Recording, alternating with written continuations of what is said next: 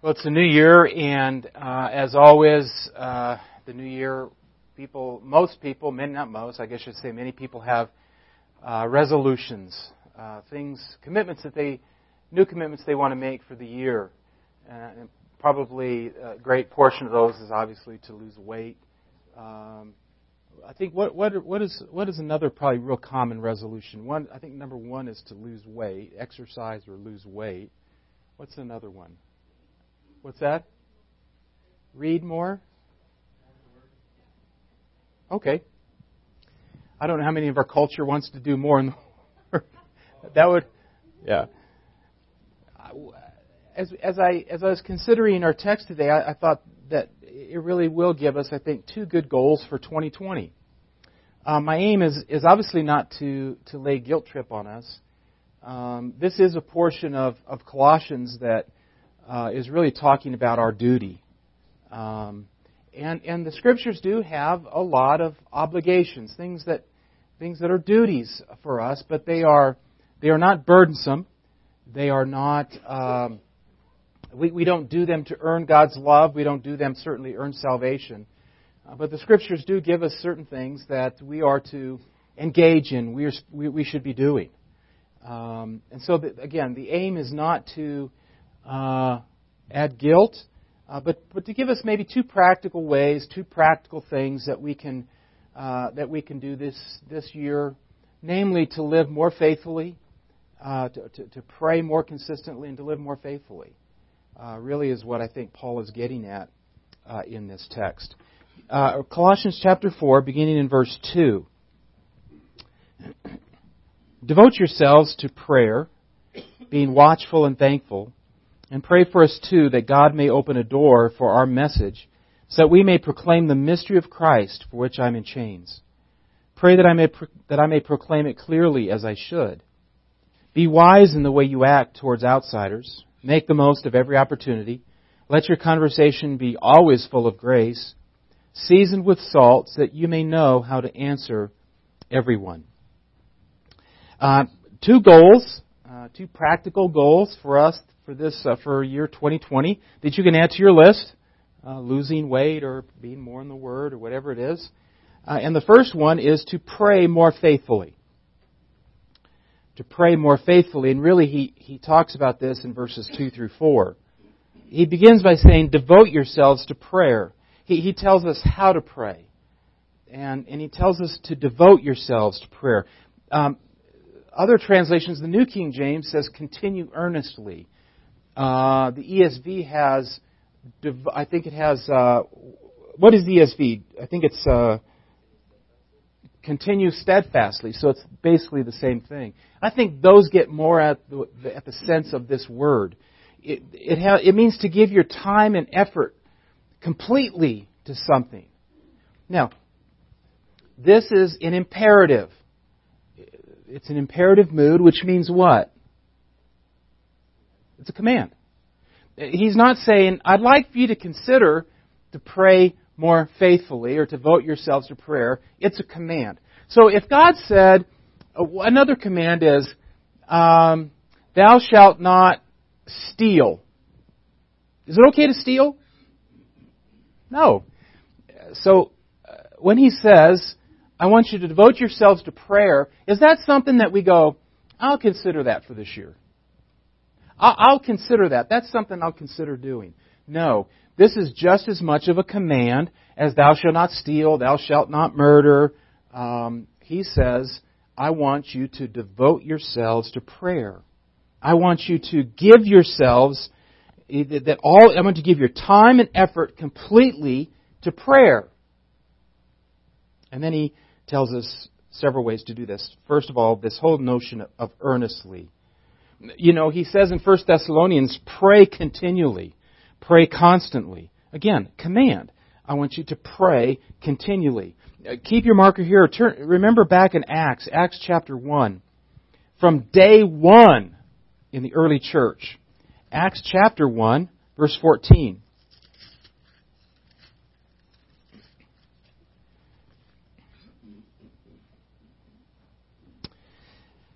Actually, I'll never be able to do this again. Starting verse 12. Then the apostles returned to Jerusalem from the hill called the Mount of Olives, a Sabbath day walk from the city. And when they arrived, they went upstairs to the room where they were staying. Those present were Peter, John, James, Andrew, Philip, Thomas, Bartholomew, and Matthew, James, son of Alphaeus, and Simon the Zealot, and Judas, son of James. And this is the same word, and they all joined together constantly in prayer. Here, in the NIV, they translate this word as joined together constantly. From day one, they joined together constantly to pray. It was earnest. It was continual. It was a devotion that they had to pray regularly and continually. I would suspect that if you were to poll most Christians and you were to say, what is probably the weakest aspect of your Christian life? I would suspect probably next to evangelism, prayer would be it. And yet, at the very outset, he tells us that we are to be praying, we are to be devoted to prayer, we are to continue earnestly in prayer. The question is, why don't we? I want you to, don't say it out loud, I want you to think for a minute.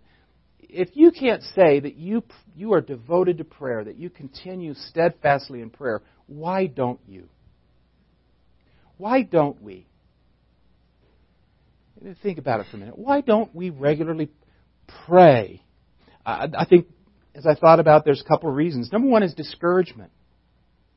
We become discouraged. God is a very patient God, and He has a very specific timetable for our lives. And when we pray, we're kind of a microwave generation. We're used to microwaves. You plug something in, you push a button, and a minute later you get a baked potato. And we're even impatient while the baked potato is baking in our microwaves. So part of it is discouragement. Part of it is we pray and pray, and either nothing happens or bad stuff continues to happen. Now that's why Jesus in Luke 18:1, when He was going to tell them about prayer, He begins by saying, and now He told them a parable in order that they might pray and not lose heart. He understands the nature of prayer is discouragement. We become discouraged. So that's one of the hindrances to being devoted to prayer is we become discouraged. Usually from a lack of answer. Number two is probably worse, but these are all probably combined somehow, is unbelief. We really, let me ask us, because I'm including me, if we really believed that prayer was effectual, if we really believe that, if we really believe that prayer really matters, I suspect we'd probably pray continually. But at the heart of our lack of prayer is we really don't believe it works. And until we face that, until we confess that, until we confess, God, I really don't believe prayer makes any difference whatsoever.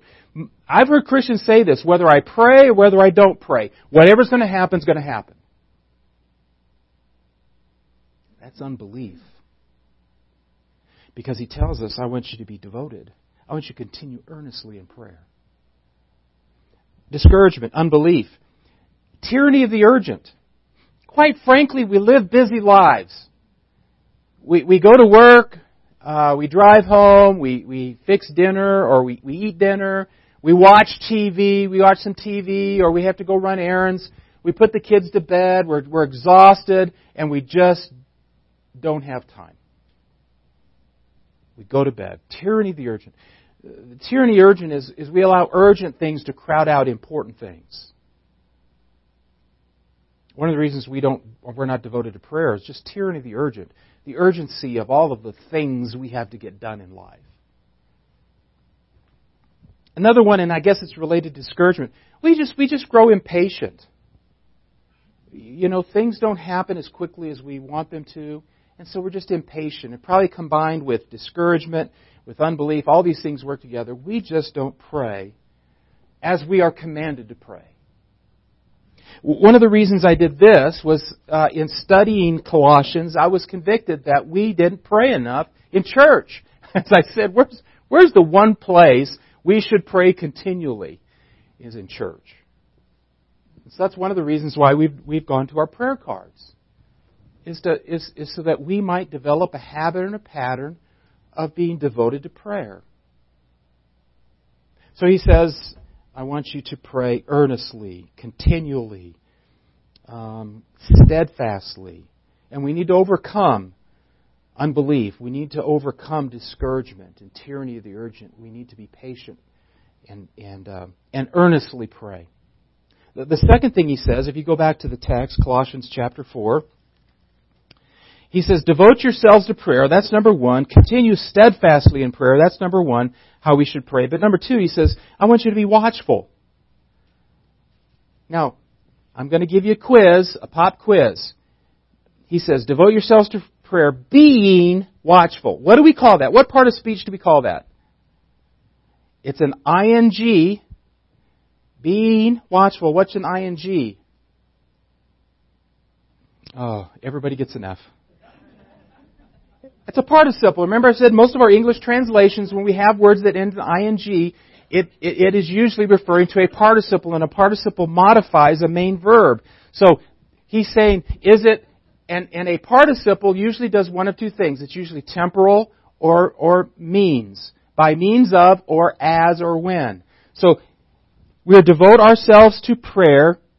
I take this as one of the components is by means of being watchful. In other words, one of the components of continuing steadfastly in prayer is by being watchful. Now, what does that mean, being watchful? When you hear the word watchful, some of our translations say vigilant. Others have being alert. What do you think? How do you think that relates to prayer? I want you to continue steadfastly in prayer by being watchful. Okay, so one element might be being watchful. Yeah, I agree. It may be, because a lot of times God answers our prayer and we don't maybe even realize it. So part of that watchful maybe is He's saying, be watchful for God moving and answering that prayer. Good. What else? Watchful for other things. So as I'm praying, as I'm continuing earnestly in praying, I'm alert to other needs and other things that need to be prayed for, or other people that need to be prayed for. Good. Anything else? Those are two really good ones. I hadn't thought of those. Those are really good. Turn to Matthew chapter 26, because I just thought, well, I'll look up where this word is used elsewhere. Matthew 26, because I do believe that that's part of being watchful. Those two things, to be sure. Matthew 26, beginning in verse 36. This is right before Jesus' arrest and crucifixion and death. He's praying in Gethsemane. Verse 36, then Jesus went with His disciples to a place called Gethsemane, and He said to them, sit here while I go over there and pray. And He took Peter and the two sons of Zebedee along with Him, and He began to be sorrowful and troubled. Then He said to them, my soul is overwhelmed with sorrow to the point of death. Stay here and, what does your translation say? Watch. Keep watch. Same word. Keep watch with me. Now, what would this keep watch be? Probably. Yeah, we're going to look at that in a minute. Keep going. Going a little farther, He fell with His face to the ground and prayed, my Father, if it is possible, may this cup be taken from me, yet not as I will, but as you will. Then He returned to His disciples and found them sleeping. Couldn't you men keep watch? Same word. Keep watch with me for 1 hour? Couldn't you stay awake for 1 hour? You couldn't pray 1 hour and stay awake? Have any of us prayed for an hour ever? Why is it hard? Why would it be hard to pray for an hour? You get sidetracked, you can't focus, and sometimes we're just tired. Our mind wanders, or we start falling asleep. So an aspect of maybe being watchful is to stay alert while you pray. Don't let your mind wander. Don't fall asleep. Don't doze off. Don't here's what I wrestle with. Typically, I pray at home. And as I'm praying at home, I visually see things. Oh, I need to get that done, or I need to remember to do that. My mind is everywhere, but on my prayer. That even rhymes. My mind is everywhere, but on prayer. And I think being watchful is pay attention, be focused, don't doze off, don't let your mind wander. Be watchful. Ephesians 6:18, chapter 6 of Ephesians is almost parallel to our text, and it adds, I think, some further insight to this. Ephesians 6:18, he says, "And pray in the Spirit on all occasions with all kinds of prayers." That maybe defines devoted to prayer a little more concretely. Pray in the Spirit on all occasions with all kinds of prayers and requests.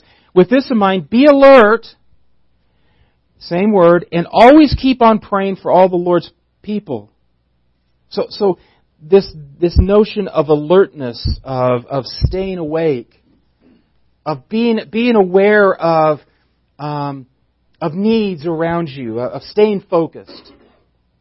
But number 3, so earnestly, watchfully. Number 3 is thankfully. He says, devote yourselves to prayer, being watchful and by being thankful. Now this is pretty straightforward, is it not? We are to be grateful when we pray. This has to do with our heart. This has to do with our intentions. We don't pray saying, God, I don't think you're going to answer this, but I'm going to pray anyway. I know none of you have ever consciously said that, but sometimes we are ungrateful. He says we're to be thankful. Thankful, I think, for His grace.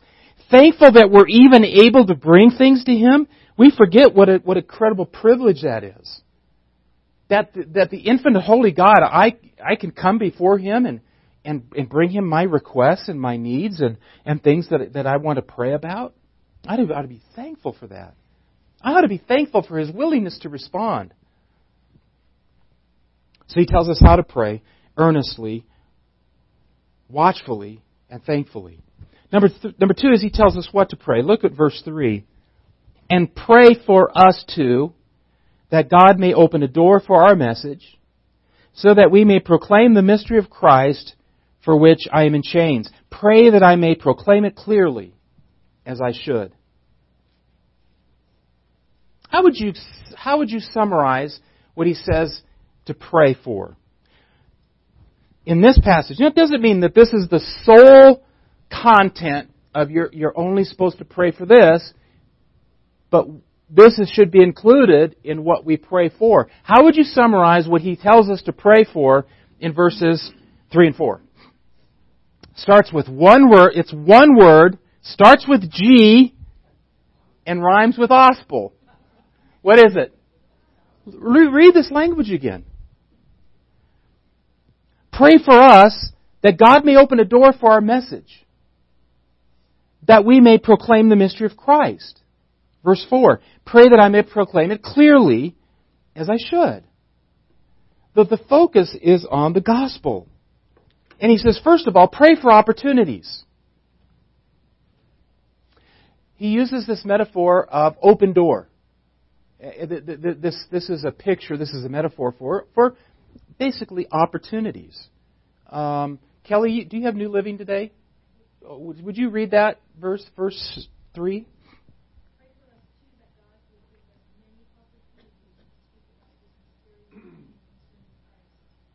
Yeah. Oh, I'm sorry. Go ahead.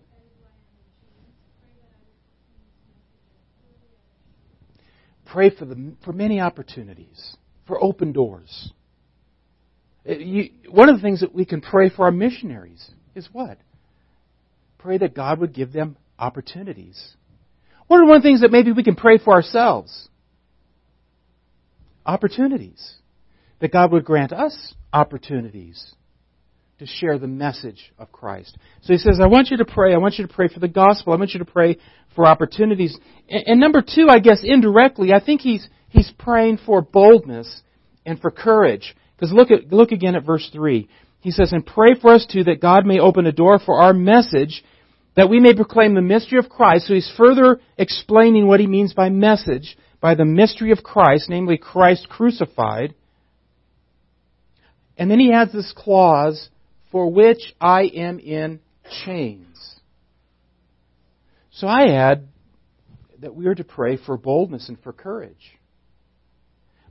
Are we willing to go to jail over the gospel? Dan Light handed me the new Voice of the Martyrs map, and somehow I need to figure out how to mount it. It shows all the various countries around the world that are hostile and or restricted in terms of the gospel. And you look at this map, and it's just inundating. The colors of how many places where the world is hostile to the gospel, or the gospel is just officially restricted and prohibited. Again, Ephesians, you don't have to turn there, Ephesians 6:19, listen to this. He says, pray also for me that whenever I speak, words may be given me, so that I will fearlessly make known, or that I will fearlessly make known the mystery of the gospel. Now, why would they have to pray for him to do it fearlessly? What's the implication? It's fearful. Now, let me ask you this. Why is sharing our faith such a fearful thing? I think most of us would agree it's scary. It's fearful. It's hard. Why? I really tried to, this week I tried to think, why is it so hard? It is so easy to talk to other people, oftentimes strangers, about the Broncos, about the weather. Why is it so hard to talk about Christ to people? Have you ever thought about it? Fear of rejection? Persecution. Some, for us, mild, obviously, but yeah, absolutely. But why? Why is there so much rejection? People form this opinion of Christians as a whole, and they consider you intolerant, bigoted, yeah, and hostile towards gay people, right, and liberals, and all kinds right, of right, things like that. right. They consider it like a personal. Yeah, it's like a personal attack. Yeah, this is not an. There's something. Not something. There is definitely. This is a spiritual endeavor. In other words, the reason why it is so fearful on one level is just the very things that were mentioned here. But I think at a very deeper level, there is as Ephesians 6, and it's interesting that when he talks about prayer in Ephesians 6, it's right included in the whole nature of spiritual warfare. I think one of the reasons, maybe even more so on the surface, is underlying this is a real spiritual warfare that's going on. One of the reasons why it's so fearful, these are when you're talking about the gospel, you're talking about the transferring people from the kingdom of darkness into the kingdom of light. And I'm not trying to say there's a demon behind every bush, and I'm not trying to. But on the other hand, guys, I think I've never been more conscious of the fact that it's not just a surface. Well, people don't like to talk about religion and politics. That's certainly true, but I think it's much more than that. I think one of the reasons why it is so fearful and takes so much courage for us is that there is a real spiritual battle going on. And we need to pray for boldness and for courage in the battle. That we wouldn't shrink away. That we wouldn't... What's the word they call it in the military when you run? Retreat. No, not retreat, because that's ordered. You go AWOL. You okay. Sounds like 2 words. They defect. They mutiny. Okay. You get the point. So he says, I want you to pray for opportunities. I want you to pray with boldness, or I want you to share with boldness, with courage. And number 3, he says, I want you to be clear. Pray that we would be clear. Look at verse 4. Pray that that I may proclaim it clearly as I should. This is an interesting adverb, isn't it? He doesn't say, pray that I may proclaim it. He says, I don't want to just proclaim it, but I want to proclaim it clearly. Now, ultimately, the Holy Spirit is the one who regenerates the heart. God regenerates the heart and draws people to Himself. And yet we are responsible to present the gospel clearly. I got to tell you a quick story. I'll never forget this. When I first got involved in Camp Crusade for Christ, one of the things that we would do, they taught us how to use the 4 Spiritual Laws booklet.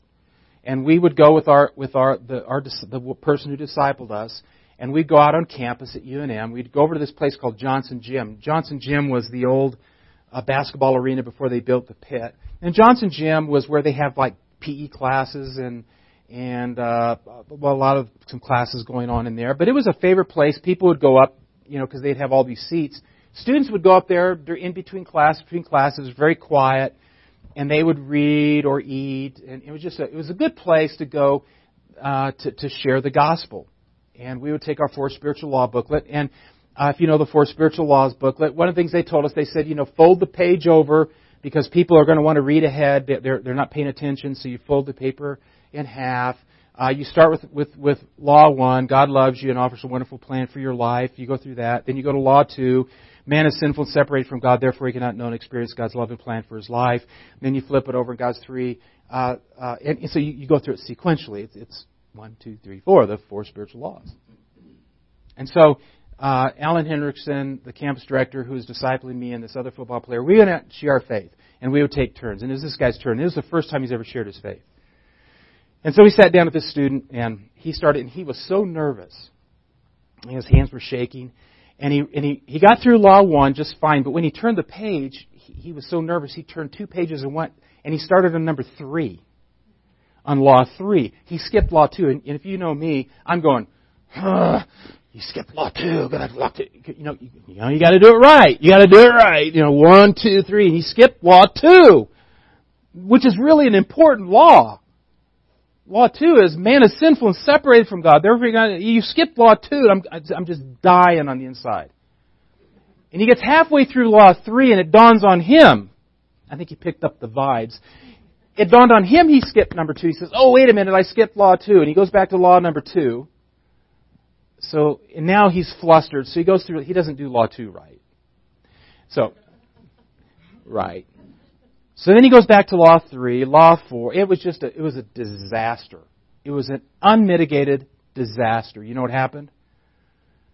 The guy trusted Christ. Literally trusted. And he became involved in Camp Crusade for Christ, and he became part of the leadership team. And he did everything wrong. Now, I say that to say, ultimately, obviously, it's God, the Holy Spirit, that's going to lead people to Christ. Yet, we need to do it clearly. We need to be as clear as the Scriptures are clear. We need to pray that we proclaim it clearly. Clearly mean that it's understood, that they get it. He says, I want you to pray for opportunities, for boldness, for courage, for clarity. And by the way, it's not just something that we pray for other people, but what can we do with all of this? Pray for ourselves. We've got brand new neighbors to the right of us, the left of us, depending upon which way you're facing. And I've been convicted. I've been praying, okay, God, give me opportunities. Give me opportunities. Help me be bold. Let me have courage. Let me be clear. And so I met the wife this last week. We were out in the back. Her name is Jamie. Her dog's name is Rex. And Rex and Billy are going to get along famously and fabulously. And so we've started. I've started. I prayed for an opportunity, and lo and behold, we had a back porch opportunity. What to pray? Pray for the gospel. Pray for opportunities, for boldness, for courage. But goal number 2, so goal number 1 is to pray more faithfully, to pray more earnestly. Goal number 2 is to live more purposefully. Look with me quickly at verses 5 and 6. Be wise in the way you act toward outsiders, making the most of every opportunity. let your conversation be always full of grace, seasoned with salt, so you may know how to answer every person. So now he shifts he's not saying from how we are to act and what we are to do. Notice how he follows up. He says, make the most of those opportunities that you just prayed for. So he focuses on, in verses 2 through 4, he focuses on how we are to live. In fact, a lot of our translations say walk in wisdom, live your lives, conduct yourself. So verses 2 through 4, he's talking about how you live your life. 5 and 6, though, he's talking about how you use your mouth, how you're to use your speech. He says, I want you to live more purposefully. The first way is how we act, namely with wisdom. And we could go into a lot in terms of that, but I'm thinking of Paul in 1 Corinthians 9 when he says, I become all things to all people so that by all possible means I may save some. He's saying, be wise when you interact with non-Christians, those who are outside. He calls them outsiders. Those who are outside the faith. As you interact with them, act in a way that's wise. And I think that Paul in 1 Corinthians 9:19-23 says, you know what, it's okay to use some freedoms that you have in Christ. That by all possible means I might save some. Now clearly Paul says it doesn't mean that I'm free to sin to do that. I'm not free to sin to win them. But I think lighten up. When you're around outsiders, when we're around non-Christians, I think 1 Corinthians 9:19-23, if I were to sum it up, I'd say lighten up. Be wise in how we live. Be wise in the way you use your freedom, to be sure, but use your freedom in Christ. Be wise in how you interact with non-Christians. So he talks about verse 5, the way we act. He says, be wise in the way you act toward outsiders. Make the most of every opportunity. In other words, take advantage of every opportunity, lighten up, engage them, and in fact, in verse 6 now he says, and now let your conversation be always full of grace. So now he's talking about the way that we speak. And he says that it be what? He uses a couple of metaphors. Seasoned with salt, so that you may know how to answer everyone. Here's a word that I think we need to make a regular part of our vocabulary as Christians. Winsome. Winsome. We are to be winsome people. Do you know what winsome means? Lighthearted, attractive, engaging, gracious. It gets back, I think, to what Kelsey was saying. Do people view us as gracious people? I'm not talking about compromising morals. I'm not talking about, we compromise right and wrong. But I'm talking about when a telemarketer calls us, do they still call us? How do you treat a telemarketer? Are you gracious? Or are you rude? That's rude.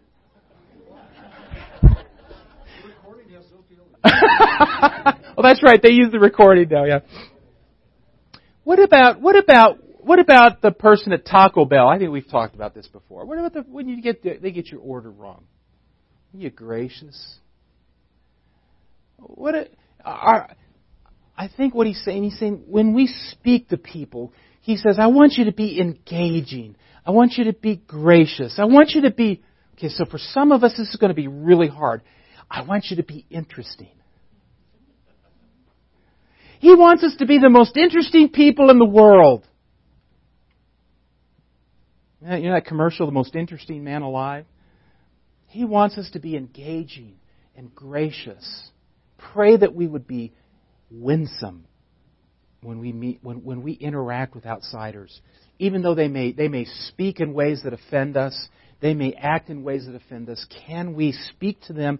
Can we act around them in a way that's engaging and gracious and attractive?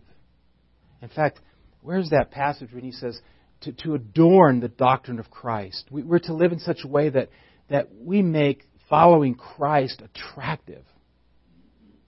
Sometimes it's not possible. But he says, I want you to pray that you would live more purposefully. In other words, more purposefully in the way that to think through, how am I acting towards outsiders? How am I speaking with them and towards them? Am I engaging? Am I gracious?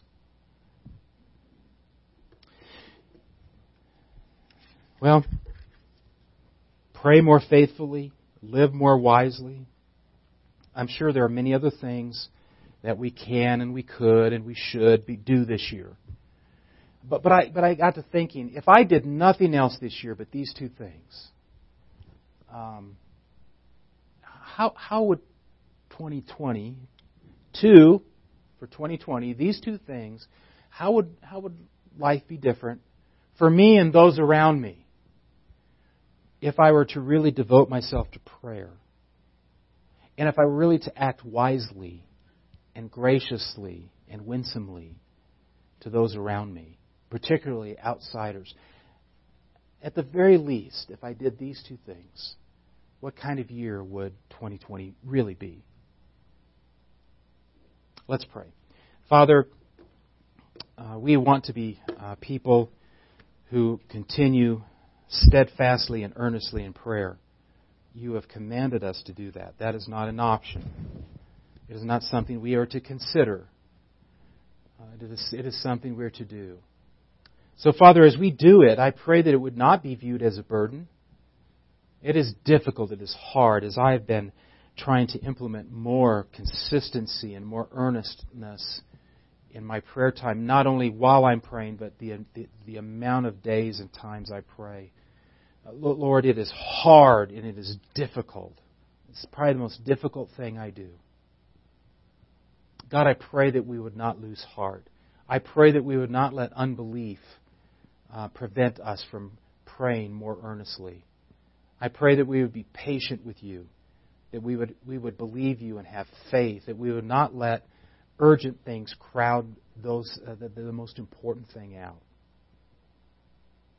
And Father, I pray that as we interact with outsiders, that we would be gracious and engaging and winsome in our witness. That not only the way that we act, but even indeed how we interact with them. May we adorn the doctrine of Christ. May we make Jesus and walking with Jesus attractive. And many times that's not how it's going to be perceived. We understand that. But that's not our job. Our job is to make it attractive. So, Lord, I pray for 2020 that, if nothing else, we do these two things. That we pray more earnestly, that we live more wisely, and not that we would receive the credit, but that you would receive the glory for it. We thank you and we pray all these things in Christ's name. Amen. Would you please stand and join hands?